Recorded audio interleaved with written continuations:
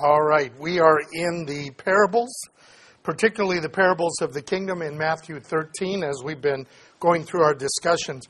I was talking to somebody at the UMJC that we were doing this kind of discussion thing and that it was taking longer than I thought. And one of them said one of the other rabbis had the same idea, was going through Matthew, and they've been going through it for over a year now. And I said, I don't want to go that long, so we'll see how that goes. But when you allow people to discuss, there's more interaction, and I think that's really, really valuable. So we're in the parables. We looked at the two primary parables. The parable of the sower, which Jesus explains himself, that as the word goes forth of the kingdom, there will be some who simply will not get it. And then there will be two other kinds of groups who get it for a while but don't stay. And the reason they don't stay is, one of them, persecution because of the word. In other words, the pushback that people give you about obeying God's word makes them give up. And the other one, the issues of life and taking care of what I got to do and my work and all of that, chokes the word out, and so it becomes unfruitful. Then Jesus talked about the soil that receives the word, continues, grows to maturity, that is, becomes fruitful, and that fruitfulness is also variable in terms of 30-fold, 60-fold, and 100-fold. And that really describes, in a real sense, the response to the word of the kingdom, the message of the gospel and the kingdom of God to come.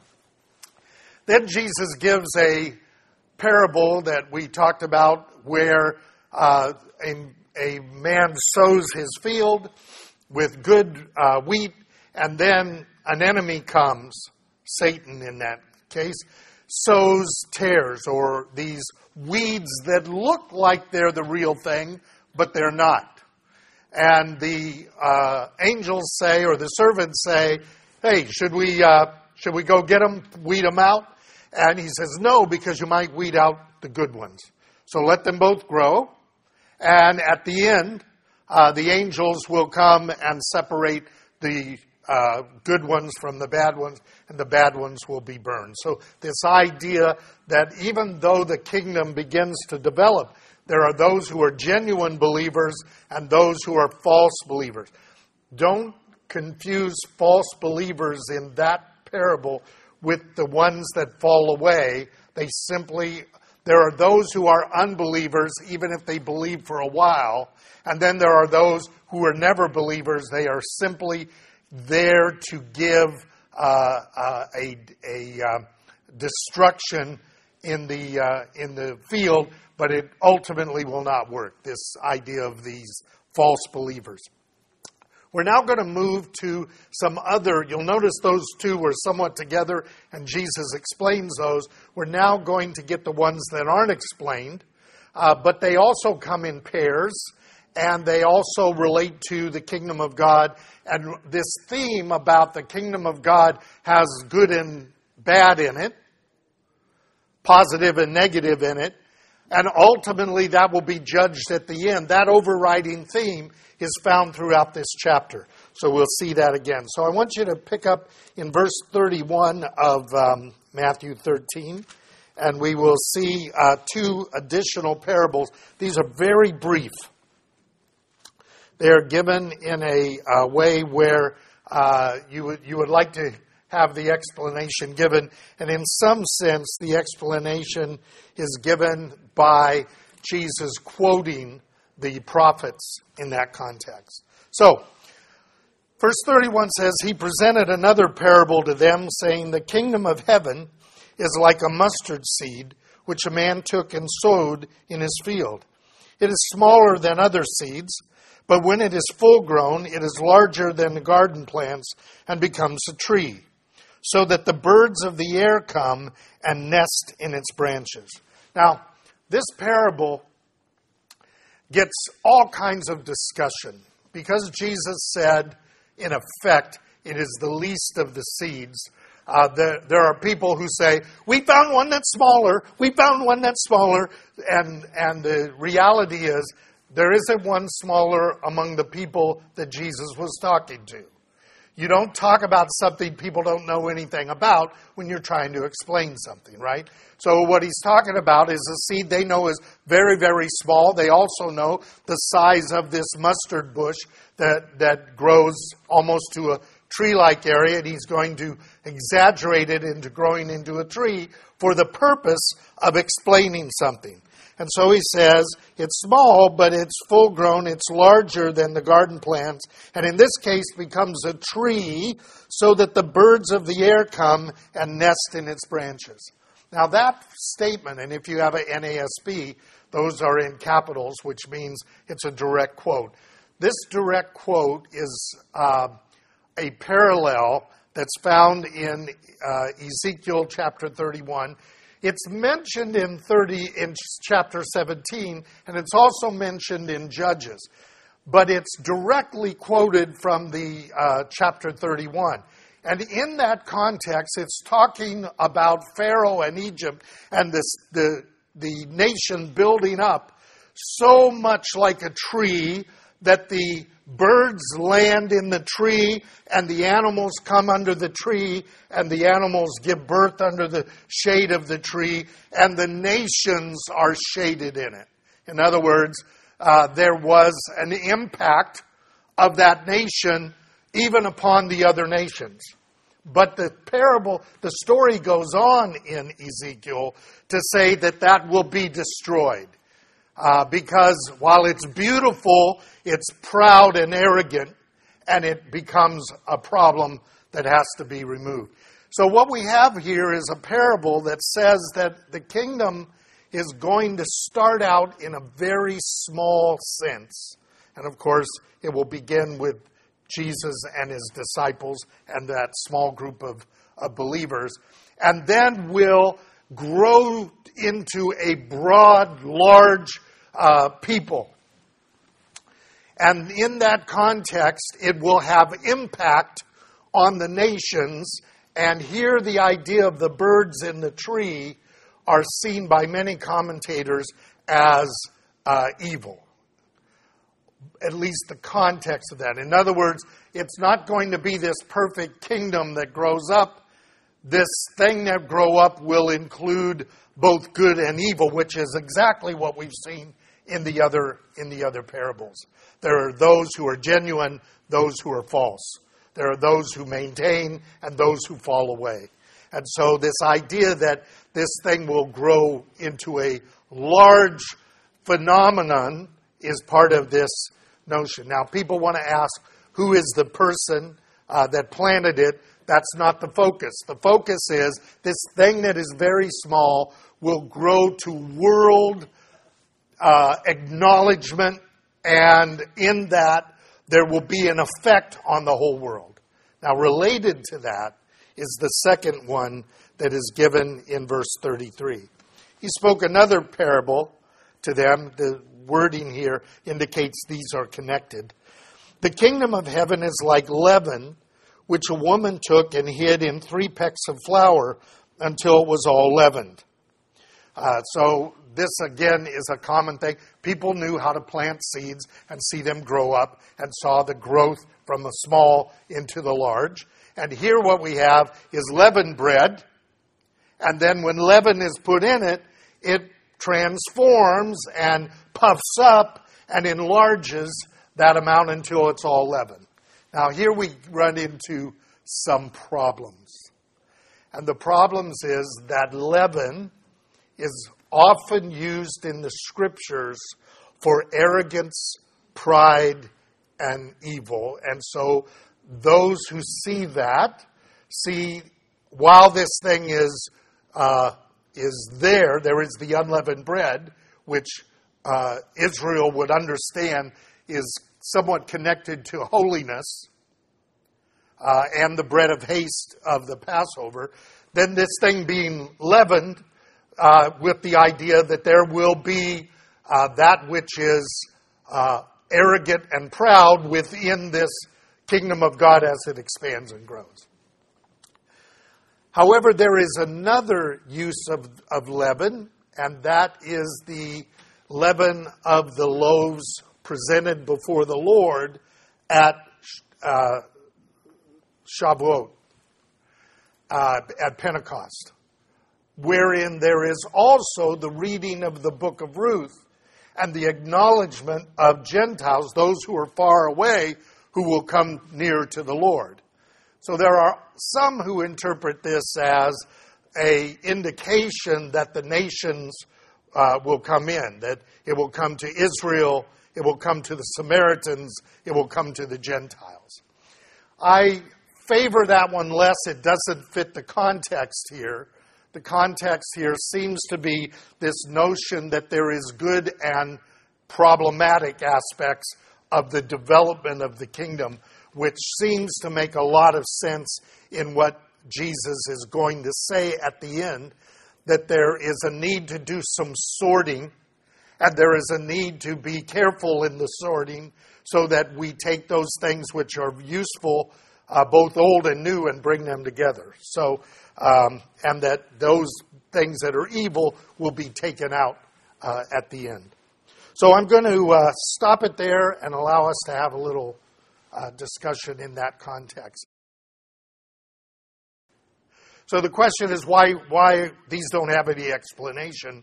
Why are they being connected to the others? If you look at the chapter in its wholeness, what Matthew does is he arranges Jesus' explanation so that it intersperses the parable of the sower and the parable of the tares in between these others, giving an indication that this is not separate subjects. And we'll see as he gets to the end, he goes back to this idea of weeding out the evil in there. So I believe that the larger context, that's why I'm trying not to get down into who's the woman and who's the man. I don't think they matter, though a lot of commentators are going to try to tell you who those are.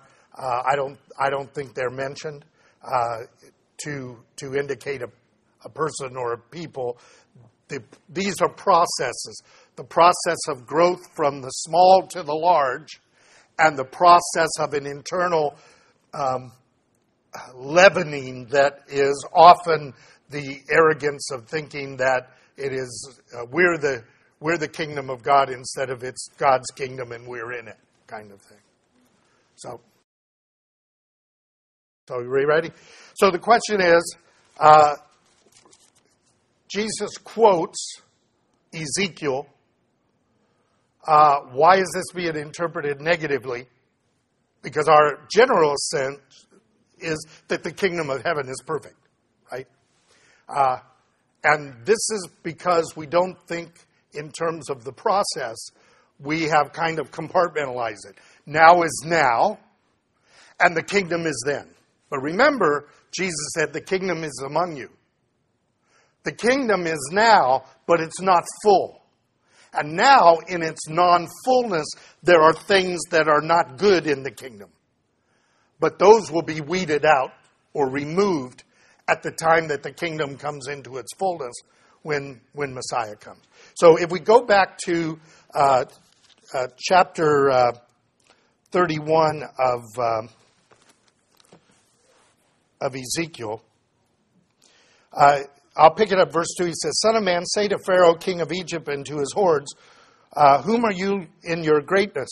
Behold, Assyria was a cedar in Lebanon with beautiful branches, forest shade, very high. Its top was among the clouds. The waters made it grow deep. Its rivers continually, they sent out their channels to all the trees of the field. Therefore its height was loftier than all the trees, and the boughs became many, and the branches long, because of the many waters that are spread out. All the birds of heaven nested in its boughs. There's the direct quote, right? And under its branches all the beasts of the field gave birth, and all great nations lived under its shade. Now this is in reference to the kingdom of man, right? Which will ultimately be destroyed. So my sense is that what Jesus is saying here is that the kingdom of man and the kingdom of God are going to intermingle in this process of its growth. Now, he doesn't in this parable say, and then that which is not good will be removed, but he does it in all the others so that the point is still made there. So I think that's why that's in that context. Okay, that's great. So the question is, could the leaven also indicate the idea that there's growth within the body? And then there's those who grow up in the faith sometimes are arrogant in the context of that faith. I think that's a great midrash on that. It's not what the text is talking about. But remember, in biblical interpretation, there's the direct, literal interpretation, and then there's the extension of the patterns in there. And then we do make use of it in other things where we can find parallels to that. And I think a person could make that, though I don't think that's included in that context. I mean, we do that with a lot of things. My fear is that we sometimes make that the substance of our faith. I'm okay with that when we have the foundations in place. So that's why I'm glad you brought it up, because people often think that I'm opposed to anything that might be a little out of context. I'm not, unless you try to make that's what the primary teaching is. And, of course, you didn't do that, so that's great. All right, anyone else before we move on? All right, we're going to pick up at 44, verse 44. After explaining the tares, Jesus talks about two additional parables. Again, I think these are connected. Verse 44, the kingdom of heaven is like a treasure hidden in the field, which a man found and hid. And from joy over it, he goes and sells all that he has and buys that field. The second one, he says, again, the kingdom of heaven is like a merchant seeking fine pearls. And upon finding one pearl of great value, he went and sold all that he had and bought it. Now, what these two parables have in common is that something of value is discovered, and a person is willing to give up everything they have for that valuable item. But there is a contrast here. You'll notice the first guy apparently happens upon the treasure. He's not looking for treasure. But the merchant of pearls is seeking something of value. Right? There are people who will just come upon the kingdom of God, see its value, and be willing to deny self, take up their cross, and follow to enter into the kingdom. And there are others who have been seeking and seeking and seeking, and when they hear the message, it's what they've been looking for, and they also will sell everything they have. This is really, I believe, parables of those who happen upon the kingdom and those who are seeking after the kingdom, who are willing to give everything up because they understand the words that Yeshua or Jesus said in the Sermon on the Mount. Seek first the kingdom of God and his righteousness, and all these things will be added unto you. And by the way, that is the answer to those who fall away in the parable of the sower because they're worried about the world and the things of the world. Right? Jesus said, don't worry about what we will eat, what we will drink, what we shall wear. Your Father knows that. The Gentiles are after. They're seeking that. But you seek the kingdom of God. Right? And so the priority here is that kingdom things are our priority. We are not to say, oh, and I want the kingdom too. Right? Oh, and I want the kingdom too says, as long as it's not bothering me and as long as it doesn't interfere with my life, then I want that. And we have a lot of that in the American church.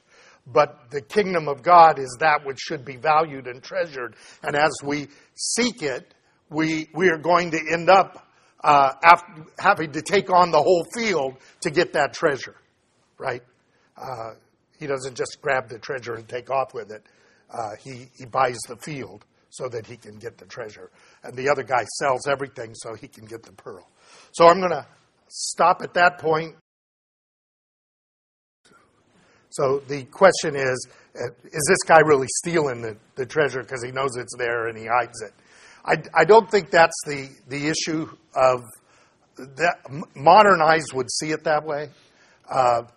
The eyes of this first century see fields differently. Remember that in the Jewish context, if you buy a field, okay, from somebody, that field goes back to him in the year of Jubilee. So you're never completely purchasing something and everything that's in it. So this echoes for me the idea of Abraham. He wanted the cave of Machpelah and he bought the entire field, right? So I think the idea is that there's a context to the treasure that you're also getting. He's not selling everything he can just for the treasure. He's buying the field. So I think there's a broader context there, and so I don't think it's stealing in that sense. But I certainly know why people think that. It's like, I find this, I'm hiding it so no one else will get it, right? And then I'm buying the field so I can get that, and now I don't care about the field. I don't think that's a correct interpretation of that, though there are some that have done that. Okay, so now we're going to do the Sergeant Friday parable. That's an old joke that will only work with some of you, right? Dragnet, right? But it's not that kind of dragnet. This is the kind of fishing that takes place in the first century predominantly. They're not doing lure fishing. We always think, I will make you fishers of men, doing this thing. They didn't fish that way. That's why this kind of individualism is the way we think. We need to think the way they thought. So we're going to pick it up at verse 47. Again, now, when he says again, the idea here is that these are all connected. I'm giving you aspects, not of separate things, but of ways of looking at the kingdom of God. The focus here is all the kingdom of God. The kingdom of God is like a dragnet cast into the sea and gathering fish of every kind. And when it was filled, they drew it up on the beach. And they sat down and gathered the good into containers, but the bad they threw away. So it will be at the end of the age. The angels will come forth and take out the wicked from among the righteous, and will throw them into the furnace of fire. And in that place there will be weeping and gnashing of teeth. Now, I want you to catch that we have two times when Jesus talks about this. In both cases, he places it at the end of the age. In other words, the kingdom is now, and as it's growing large, it's got people who don't get it, people who won't last, people who are false. All of that's going on. That should not discourage you. You should persevere in faith to the end. He that endures to the end will be saved. And so we persevere and we push to that because what God is doing, what is happening in the proclamation of the Word of God is that a net is being cast and it's grabbing everything that it can within its reach. And then there will be a time when they have harvested it, brought it in, and now they're going to look. Now, you may not be able to acknowledge this with fishing, but anybody who's grown up in this part of the world knows what it's like to go out trick-or-treating and coming back and going through your bucket. And there is stuff in your bucket that you don't want. Right. There's stuff you don't want. And there's stuff that you want, right? Now, sometimes you try to trade the stuff you don't want to somebody who doesn't have your discernment. And, right, that's not in this parable. But what's in this parable is there's good fish and bad fish, right?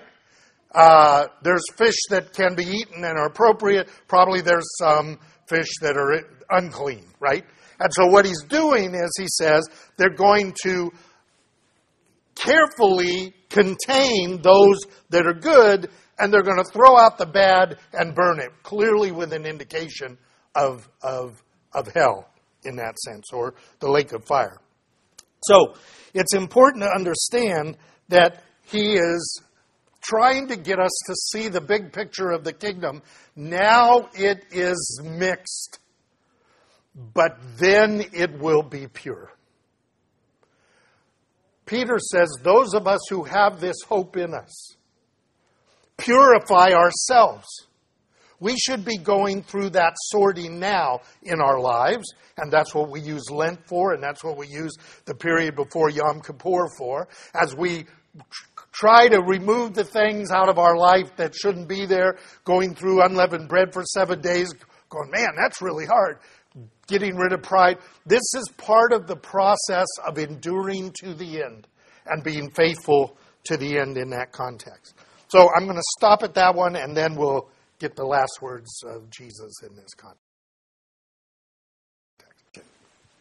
Okay, so the question is, here the Lord and the angels are doing the sorting. What about us? Do we do the sorting?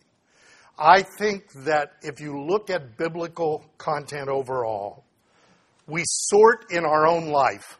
That's the starting place. Because why are you going to judge your brother and say he has a speck in his eye when you got a log sticking out of yours, right? So it starts with us. We sort, there should be a house cleaning from time to time. We all have that issue. Secondly, notice how will you sort your brother's eye, right? If you see a brother who's overtaken, you who are spiritual, restore him. Our second step is to take those who are genuine believers and say to them, here's an issue, and encourage them along the way. Then there are those who reject that correction, and we have the Matthew 18 thing, right? Tell him, come with others, then tell the church, and if he won't hear you, remove him. And there we stop our judgment. Our judgment is not to judge the world. That's God's. He will do that at the end.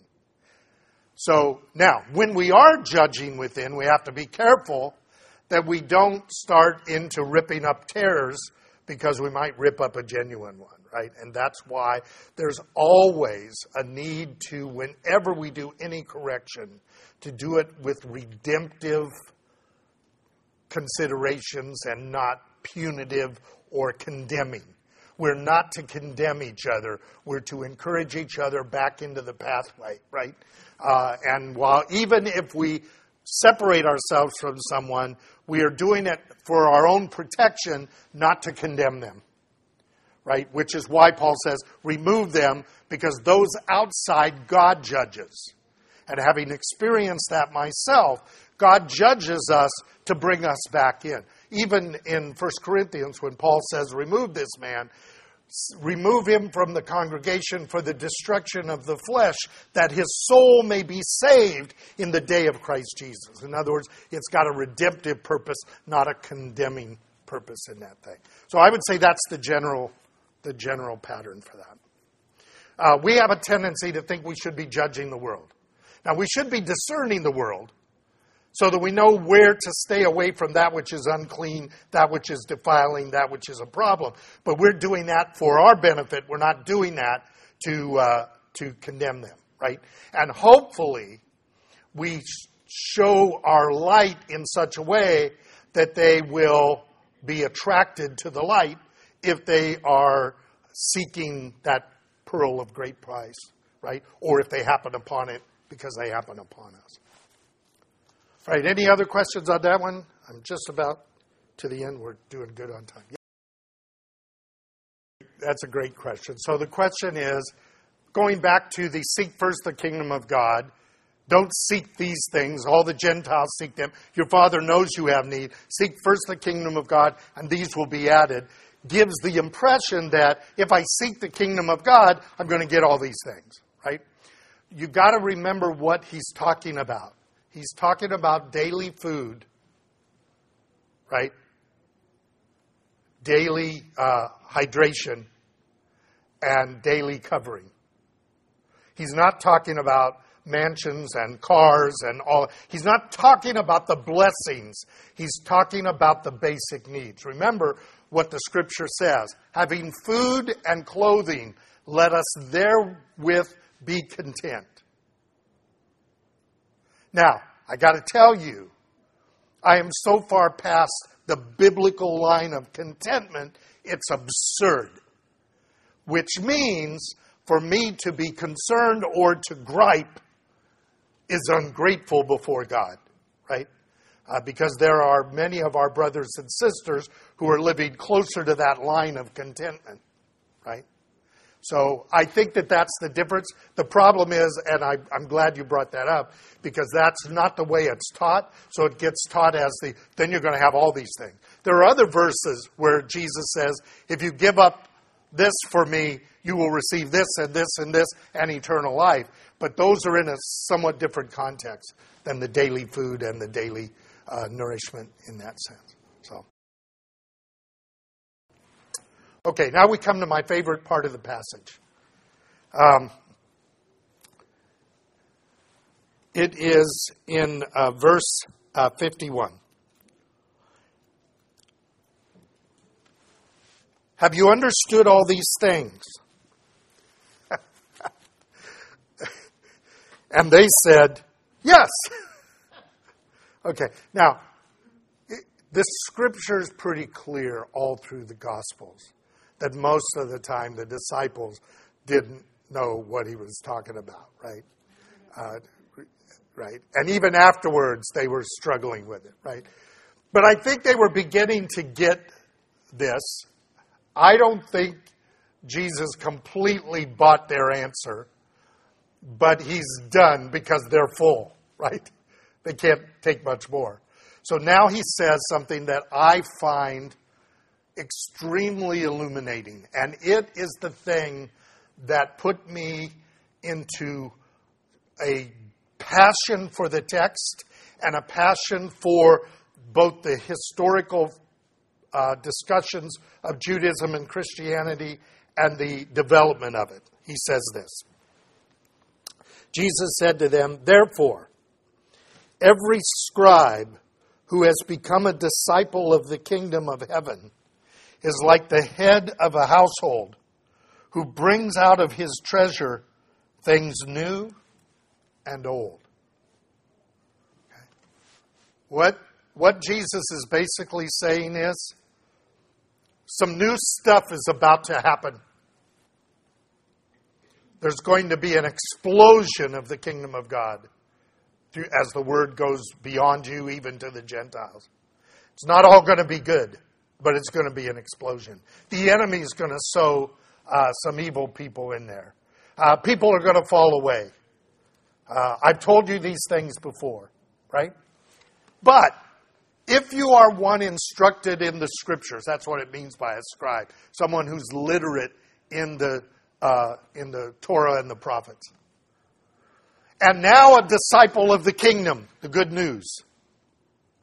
He will be like someone who's a wise manager over his household and brings out of his treasure. Now, who's he bringing it out for? His family, right? He's bringing it out for his kids. He's going to bring out things old and things new. This text reminds me of my grandfather on my mother's side, who whenever we would go to his farm, I'd be telling him things that were happening now. And he was always able to connect the past and the present. He could give me it's one of the reasons why I almost can't do a class without going back into history and bringing this stuff forward, because the understanding requires the starting place and the place where we are. You can't just go from here because you don't know the direction. You can't live in the past. But we have the Older Testament, we have the Newer Testament. We have the Torah, we have the Gospel. We have the foundations of Judaism. We have the struggles of Christianity. And all of that is moving towards the fullness of the kingdom of God. And we need to be wise heads of households so that we draw from these things. Notice the new doesn't replace the old. The old and the new work together. And the one who has wisdom and discernment and good stewardship will be able to handle those. So, questions on that?